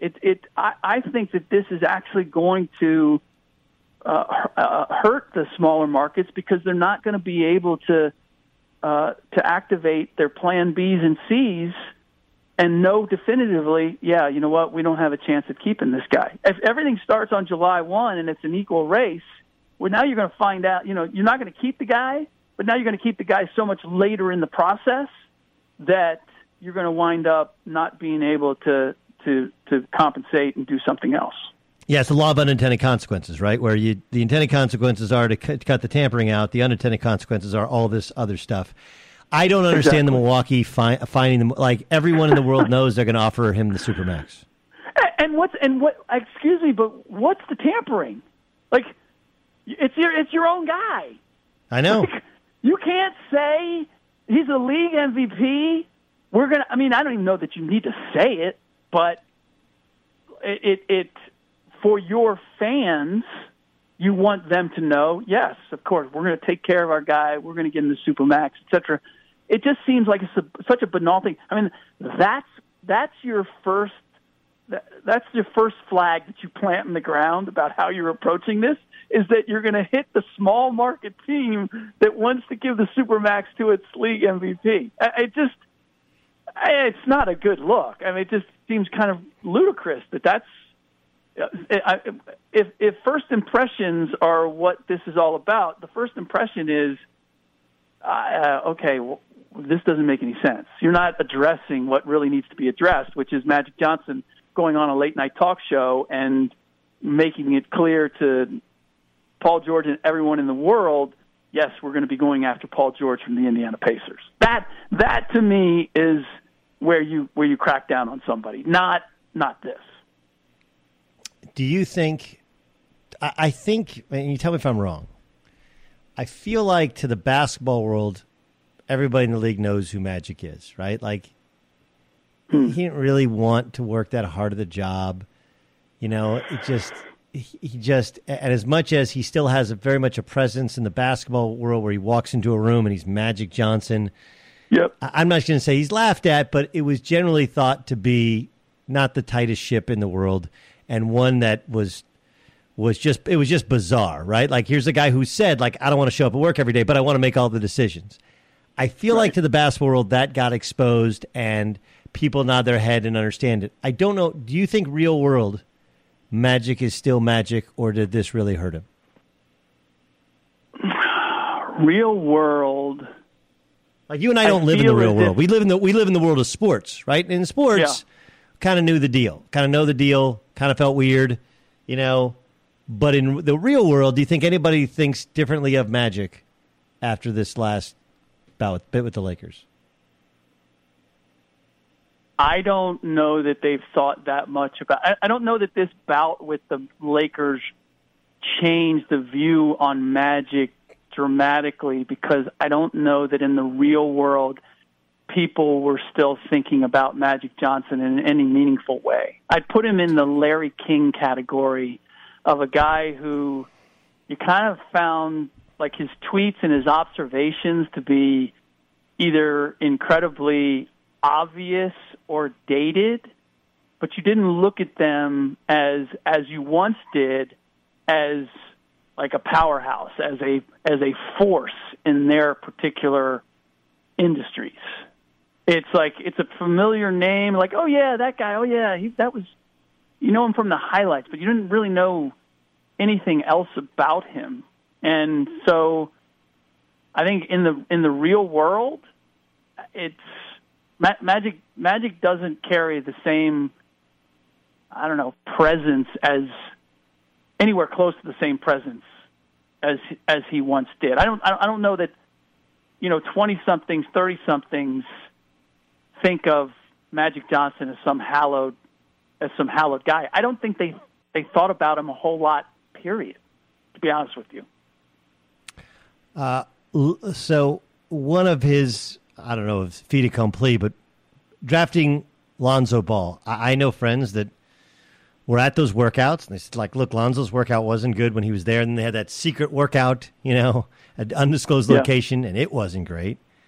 They thought De'Aaron Fox was better, and then, truth be told, I know that everybody's kind of acting like Utah got this incredible steal, but if you ask people, they'd say best workout we had was Donovan Mitchell, bar none. Yeah. But Magic was hyper focused on Lonzo. They thought he could be Jason Kidd / Lonzo Ball. Lonzo obviously got dealt, and there's a bunch of ironies I mentioned earlier. Like, I think his dad actually helped him get drafted by the Lakers, but the shoe is a big reason why he's not with the Lakers, because the shoe kept breaking down, and that's what led to his. That's what they think led to his his bad ankle injury this past year.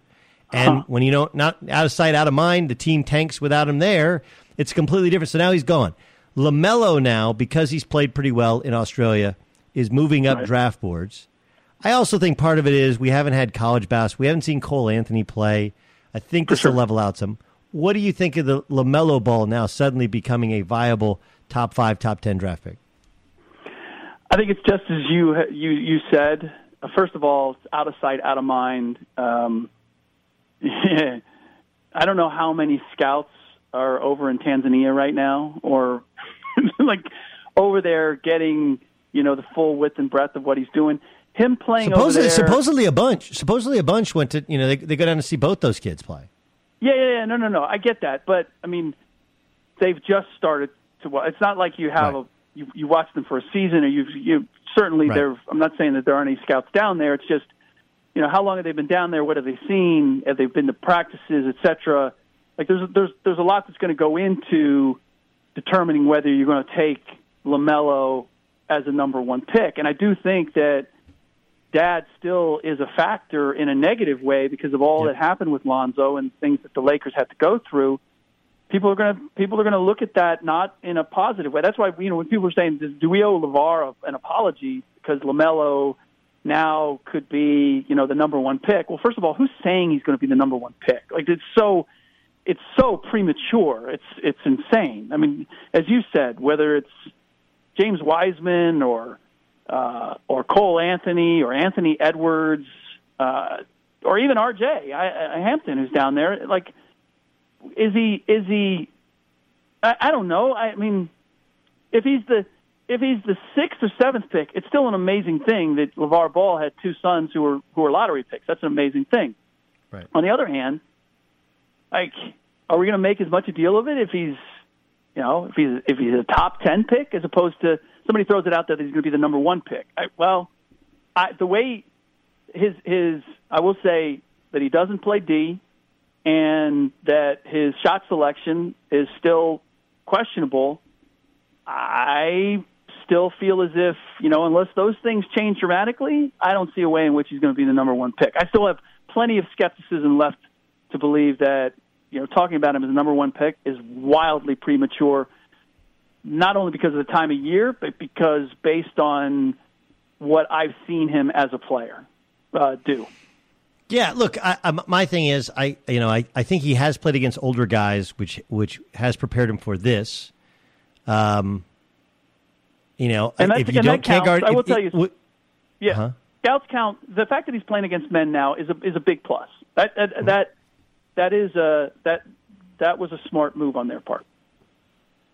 Yes, and I think also getting him out from the watch of his dad was a smart move as well. Like, that's probably the key. Yep. Like, I didn't have a problem with Lithuania. I just put him on a legit Lithuanian team and train with those guys and hands off. And I think all of them, they'd all be better off. I'd be real basketball. I'd learn to be tough and physical. Look, he's big. He obviously can pass. Feels like he can shoot better than his brother. I don't know, obviously the thought is his brother has become a very good athlete. Maybe LaMelo kind of grows into his body some. He doesn't look like a great athlete. He looks like more just long and sinewy. But we have this tendency to overreact when we forget that this time last year, Zion Williamson was probably not a top 10 pick. He just wasn't. So I actually asked you about Dartmouth. One reason was you talked about a transformative player, and I don't know why. I do think we don't use transformative player in the right way. And what I mean by that is, like, what's the definition of transformative? Causing a marked change in something, right? Yes. And if we look at and so that's why Draymond is really a transformative player, because we never thought that a 6'5" college power forward could become the best. He's really the best defensive center in the league because he can guard every position, right? We didn't think of that. Yep. Now you bring in a left-handed freak athlete who's 6'5" and change, whatever, look like a football player. Can he take that to the next level? I don't know if he'd be a transformative player, but I don't know if that means he'll be a superstar. I don't think he'll be LeBron James. I think anybody who's told you he's going to be LeBron or going to be a once in a generation pro, I think that's kind of unreasonable. I do think he has a chance to be transformative in that he's got some Barkley, he's got some LeBron, he's got some Draymond to him, and Draymond started really the true small ball center revolution. And if here's a kid who can legit play on offense as well as defense, because Draymond, most of what he does on offense is pass. I think he'd be a great player, and even if he's not a league MVP or a top 5 in the league guy, I still think that would live up to the billing if he's billed properly. If he changes, if he becomes the new template, the way Draymond became, the way LeBron James in his way became, and there is a connection between those two. I mean, we talk about them, they're different players, but if we're talking in the context of transformative, you're right. I agree with that. But he can't be, like, the suggestion was if he's Draymond Green and he has Draymond Green's career, right, then is that a success? And I would say no, in conjunction with being a transformative player, because then he would be the next Draymond Green. And he's not supposed to be the next Draymond Green. He's supposed to be the first Zion Williamson. He's supposed to introduce something brand new. And what I struggle with, I guess, is I don't know what that is that he's going to introduce. He is a physical freak. He is a physical wonder. But it still comes back to what made LeBron James transformative is the skill set in that athleticism. What made Draymond Green transformative is his defensive IQ and his ability, his versatility defensively that made things different. Being a freak athlete on the level of Zion, just at the NBA level, we've just seen plenty of freak athletes, and they don't leave that mark, or they don't transform the game. Like, I don't even know that you'd say that Russ Westbrook, pound for pound, has transformed the point guard position. So that's where I don't... Like, look, I'm not a Russ guy, but he has averaged a triple-double the last 3 years. I don't know if that's transformative, but it's completely changed the way we look at stats. I would say this. I think he's taken advantage of the way the game's changed. Yeah, I agree. I agree. Look, there's more possessions, more shots, more rebounds. No question. And he dominates the ball. His usage rating is through the roof, and that's a big reason why. And yes, he benefits greatly from the way in which basketball is played now. But I don't know if Zion's been sold to you the right way. Like, I think he has I don't know if he has Draymond Green or LeBron's basketball IQ, but it's pretty good. And he's a pretty good passer. He can, unlike either of those other two, he can legit dominate score in the post. Like, LeBron's never really been a post player, and Draymond's not an offensive post player. He can't. Right. I would assume that he'll be able to have the same sort of defense. Like, he can legit guard 1 through 5, which Draymond can do, but with real quickness, more so than toughness and intelligence. And LeBron used to be able to. LeBron's never really been able to guard 5s. But I also think he's a ridiculous competitor. And I think that makes up for a lot. Okay. I want to ask you kind of quickly. You were right. You were right on the first thing, in that Zion has been sold to me in a completely wrong way. Yes. Because I have heard is that he's the next LeBron. He's the next transformative player. And I'm like, I can tell you right now he's not, because he's not going to come in at the same level that LeBron came in, and he's not going to be able to play the same role that LeBron played. And when you don't have the ball in your hands, that changes everything in terms of the impact that you're going to make. And he's not going to have the ball in his hands at the beginning. I agree. But it's actually one of the things I liked about him going to Duke is that he didn't have the ball in his hands a ton, and he still found a way to impact a game at both ends of the floor, which most guys are R.J. Barrett. They can't play without the ball. The ball's not in their hands, and they don't know what to do with themselves, you know? I got a couple more for you. USA basketball. Now, look, we can call it whatever we want. You and I have seen the rest of the world start to catch up with us. We also know that it's a different game. It's officiated differently. It's played differently. It's different. So we did know this day was coming. I don't know if we thought the awakening would be this great. Now Steph is committed to playing, and I'm sure most of the big boys will do it. It'll be great branding. But what do you think the future of USA basketball looks like? Well, based on what we've seen, I can see us going through these cycles of guys wanting to, various versions of the Redeem Team, or what the original Dream Team was sort of a Redeem Team. We'd lost, and we needed to reassert our dominance, and so we did. So we got our best, and we sent them, and then it becomes, diminishing value in returns, and guys beg off, and then we lose, and then we got to do it again. At some point, I feel as if Team USA being a marketing arm of the NBA will no longer be necessary, because the NBA will be marketed through a variety of players that are playing both for Team USA and elsewhere. And I feel as if this year was really the first step, where we see a Marc Gasol wins a NBA championship, and he wins a World Cup title. Ricky Rubio is the MVP of the World Cup. And so you have NBA players that are demonstrating that they can play the game and be successful on a global scale, and the place that you can come watch them play is in the NBA. And so that accomplishes what the league really wants. And this is what I find fascinating about the difference in the way we look at basketball in international circles, and we look at our other sports and our other athletes. Our other athletes, we support them because they're Americans and they're competing for us. And whether they finish with a bronze or they finish, in the top 10 or whatever it might be, like we support them and we love what they give. With basketball, if we're not winning gold, then we really don't care. And I don't even know how much we really care about the actual games. We just want to be able to say that we've won gold, right? Yeah. And I that just seems a little quaint to me that we need to win gold, but we don't really care.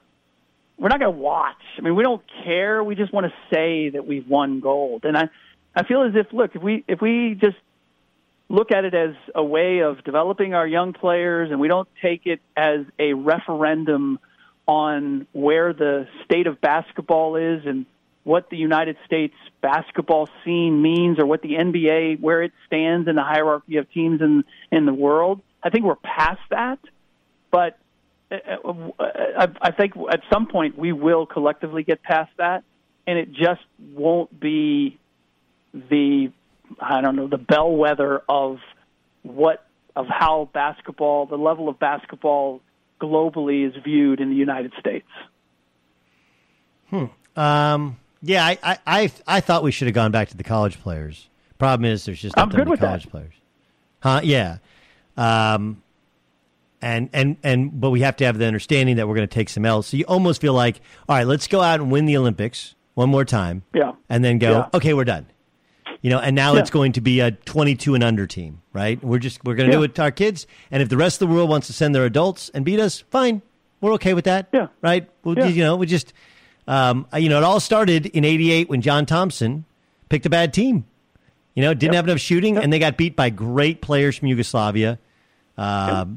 and the Russians were great, but they had all this. They had the Lithuanians and everything else, and we kind of panicked and decided, all right, we're going to flex our muscles here and show everybody how great we are. And the world has kind of caught up a little bit. The world's caught up more than a little bit.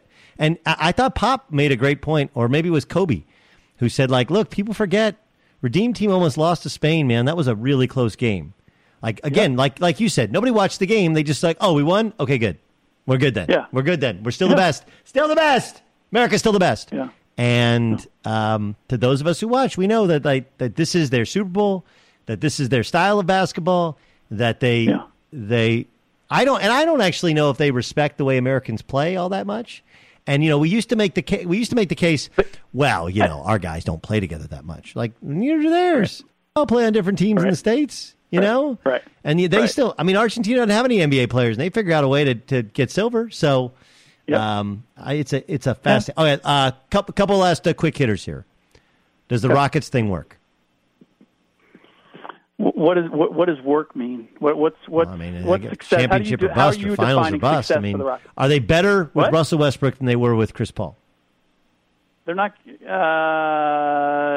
Are they better? Yes, they're better.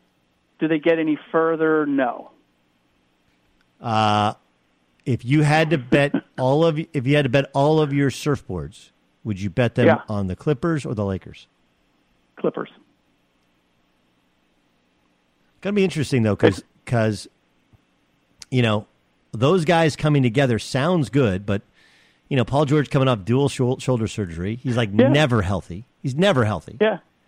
And then Kawhi, what's he play, 60 games this year? And then they have to completely change the dynamic of their team, and they're not going to have their whole team the whole year. So it'll be fascinating. Well, on the other hand, how often has Anthony Davis been healthy the entire year? Correct. LeBron James, did we see the first time where he really has to manage his minutes and his health to stay healthy?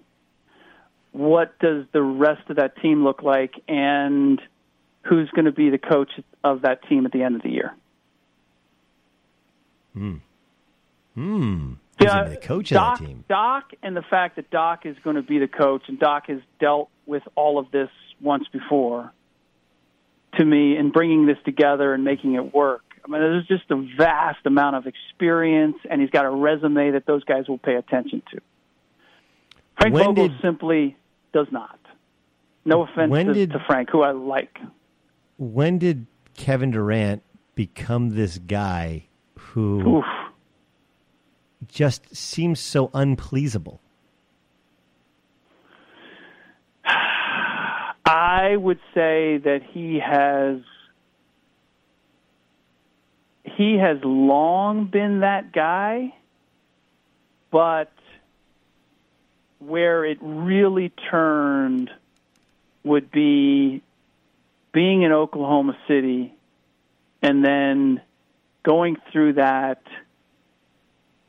I mean, I would say maybe it starts with when they went to the finals. And if I'm not mistaken, they were at least 1 point favored. And the way the dissatisfaction and the questions about who he was as a player, when all of that came around on him, I believe that changed something in him.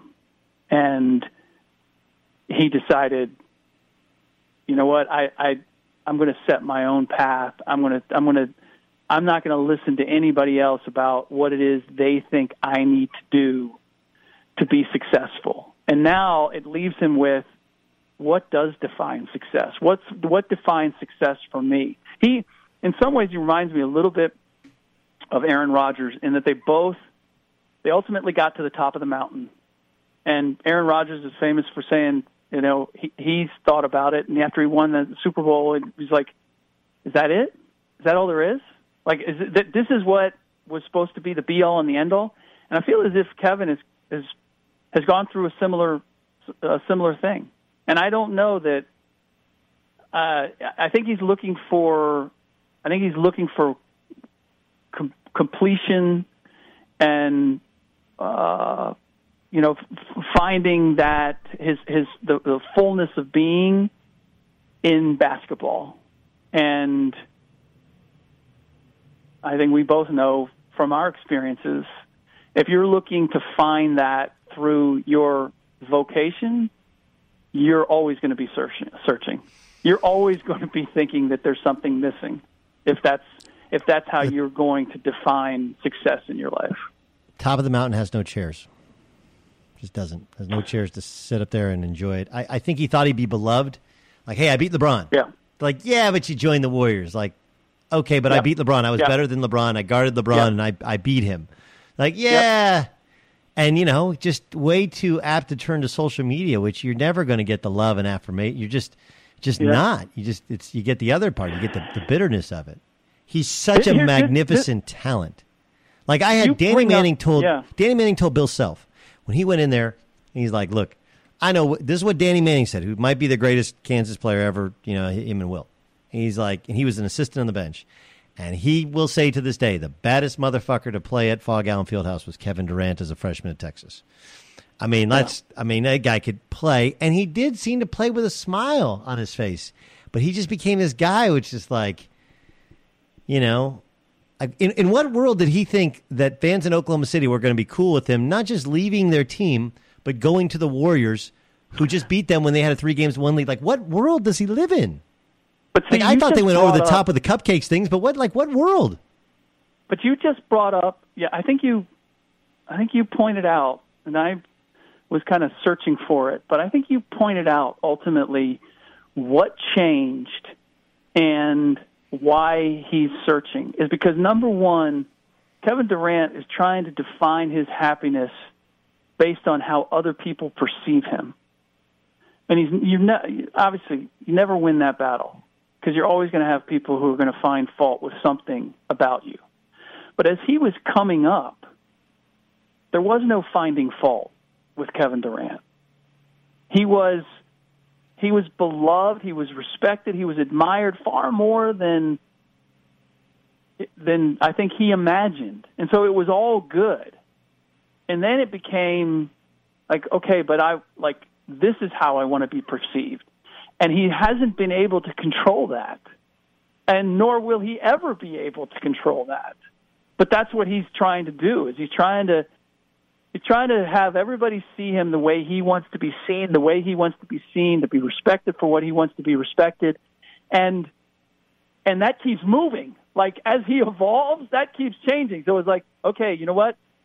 People are talking about you as being better than LeBron James. It's like, okay, yeah, but I want to be beloved like LeBron James, or I want to be seen like the businessman, like for all my global success and all that stuff. And so he keeps moving the goalposts too. It's a fascinating subject, but I think that's a lot of it is like he's looking for fulfillment in external elements that are controlled by people beyond him, and that is impossible. That is a torturous place to be. And then there's Kobe, and you and I, we would have, back in the old ESPN days, we'd have a back and forth on Kobe, and I remember when he told you he wanted to be traded, right? Obviously, all the personal stuff he went through. And there was legit concern from people I know, like, dude, when Kobe starts playing basketball, like, what is he going to do? Like, he has no hobbies. No hobbies. Yes. And then he tore his Achilles tendon, and my kids were in the same school with his daughters, his two older daughters at the time. And, like, he became kind of dad Kobe, and then he's super interested in the film stuff and books and all that other stuff. And now he's back in basketball with Mamba Academy, which he does some stuff with, and going around and parachuting in and working guys out. And he has his daughter's team. He actually sent me videos of his 6 favorite sets that they run. It was amazing. Like, I just randomly driving home the other day, what do you think? And I'm like, Kobe Bryant sending me, and I was like, I like it. Like a little pistol action. This is nice. But but you covered the whole thing. Like, the whole thing. Yeah. What do you think of where Kobe is as opposed to where you thought Kobe might be, 5 years into retirement? Oh, I thought that I didn't know where he was going to channel that competitive fire, and I thought he was going to struggle with that as much as Michael has or at least did. And the one element you bring up that I now take into consideration, and I remember him distinctly saying, like when he was going through the whole retirement thing, and we were getting down to the last couple days, and he and I walked out of the Staples Center one day, and I said, I got to tell you, you're handling this really well, and far better than I thought you would. And he looked, he kind of smirked, and he goes, "You didn't think I was Michael, did you?" And I was like, "Yeah, I did. I thought this is exactly what I thought." And this is the one thing that I had known about him for over the years. Like, there's times where he and I'd be texting about something, or I'd ask him about something, and he really didn't want to get into it, or he'd get salty about it. He could be tough. But if you ever brought up family or kids, the dude became like a marshmallow. He would do like whatever. He was just always responsive, and he always had that element. And so what I see him doing now is kind of pouring himself into this other element, which is whether it's with the, he's got these books that he's writing for kids, and empowering young women, and coaching his daughters, and like that. I see him following another vein that he was very passionate about, and that does distinguish him, because for all I knew about Michael, there wasn't, like, family and his kids and all that wasn't really a big factor for him. No, it's fascinating, and like, Michael doesn't look great, and I know he's older, but he doesn't. Yeah, yep. He just doesn't look great. Nope. Whereas Kobe, and granted, still young, whatever. Kobe works out at 4:00 in the morning every morning, Yep. And he still looks like he could play. And I'll tell you this: I probably shouldn't give this away because Kobe claims he'll come on my podcast. I don't know if he'll say it, but he told me, he's like, "Look, I'm just going to tell you, I can beat Michael at psychological warfare." And I was like, "How are you going to beat Michael Jordan at psychological warfare?" He's like, he wasn't his dad's favorite son. And I was like, "What?" He goes, "No." He's like, his brother Jeff was like 6 feet tall. His dad, because he didn't get the gifts that Michael got, like, he always was over the top. He's like, "I'd use that." I was like, "You'd use that?" He's like, "I'd use anything." It's full-scale psychological warfare. Like, he's a fascinating dude. Fascinating. And I know that you've experienced the good, the bad, all of the craziness, but you do know that he is crazy smart. And as you pointed out, like, he has soaked himself into this world he has all girls now, and into bringing them up. And it's an amazing thing to know and see. Hey, man, you've been more than gracious with your time. I do appreciate it. Of course, you can check out his podcast, wherever podcasts are available, or the Scal and Friends, that was called, the new one? Scal and Pals. Scal and Pals. I love Scal. What a great dude. Yeah. Duke, I want to come on yours at some point, and we need to do this again and talk music. I have a music question to ask you on a radio show. But in the meantime, thanks for joining us. You got it.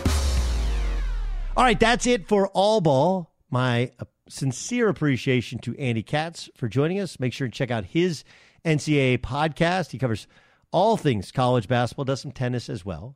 Follow him on Twitter. And next week, we'll take some questions. We'll get you ready for college and NBA hoop. I always give you the best guests, the best basketball discussion that there is on podcasts.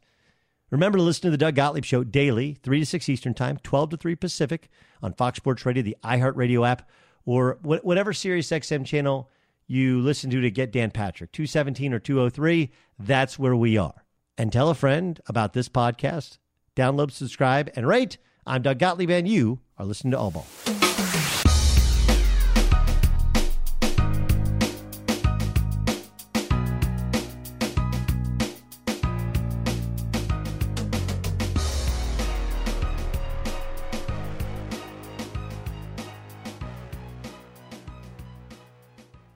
Your body is craving the amazing power of organic fruits and veggies. Give it what it needs at Clean Juice, a 100% certified organic juice bar and restaurant that serves only the highest quality organic ingredients made to order. Download the Clean Juice app and get $5 off your first order.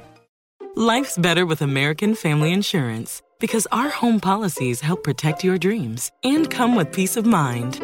Save up to 25% by bundling home, auto, and life. American Family Insurance. Get a quote, find an agent at amfam.com. Products not available in every state. Discounts may not apply to all coverages on an auto or home policy. Discounts do not apply to life insurance policies. Visit amfam.com to learn how discounts may apply to you. American Family Mutual Insurance Company, SI, and its operating companies, American Family Life Insurance Company, 6000 American Parkway, Madison, Wisconsin.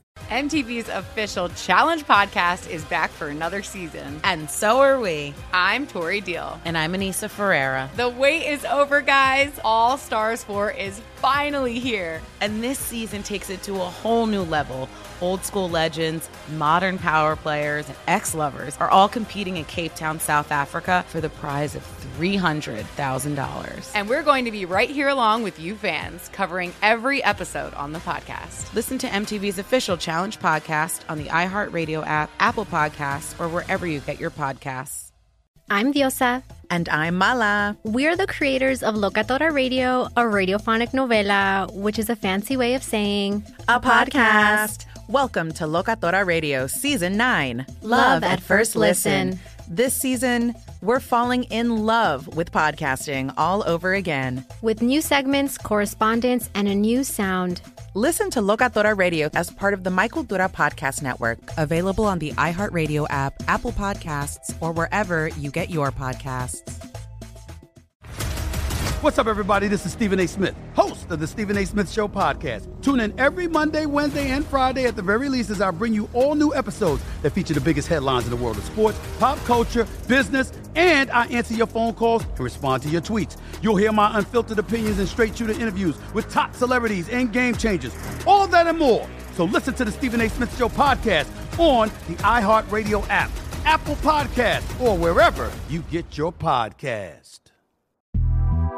The Big Take from Bloomberg News brings you what's shaping the world's economies with the smartest and best-informed business reporters around the world. We cover the stories behind what's moving money and markets. And help you understand what's happening, what it means, and why it matters. Every afternoon. I'm Sarah Holder. I'm Saleha Mohsen. And I'm David Gura. Listen to The Big Take on the iHeartRadio app, Apple Podcasts, or wherever you get your podcasts.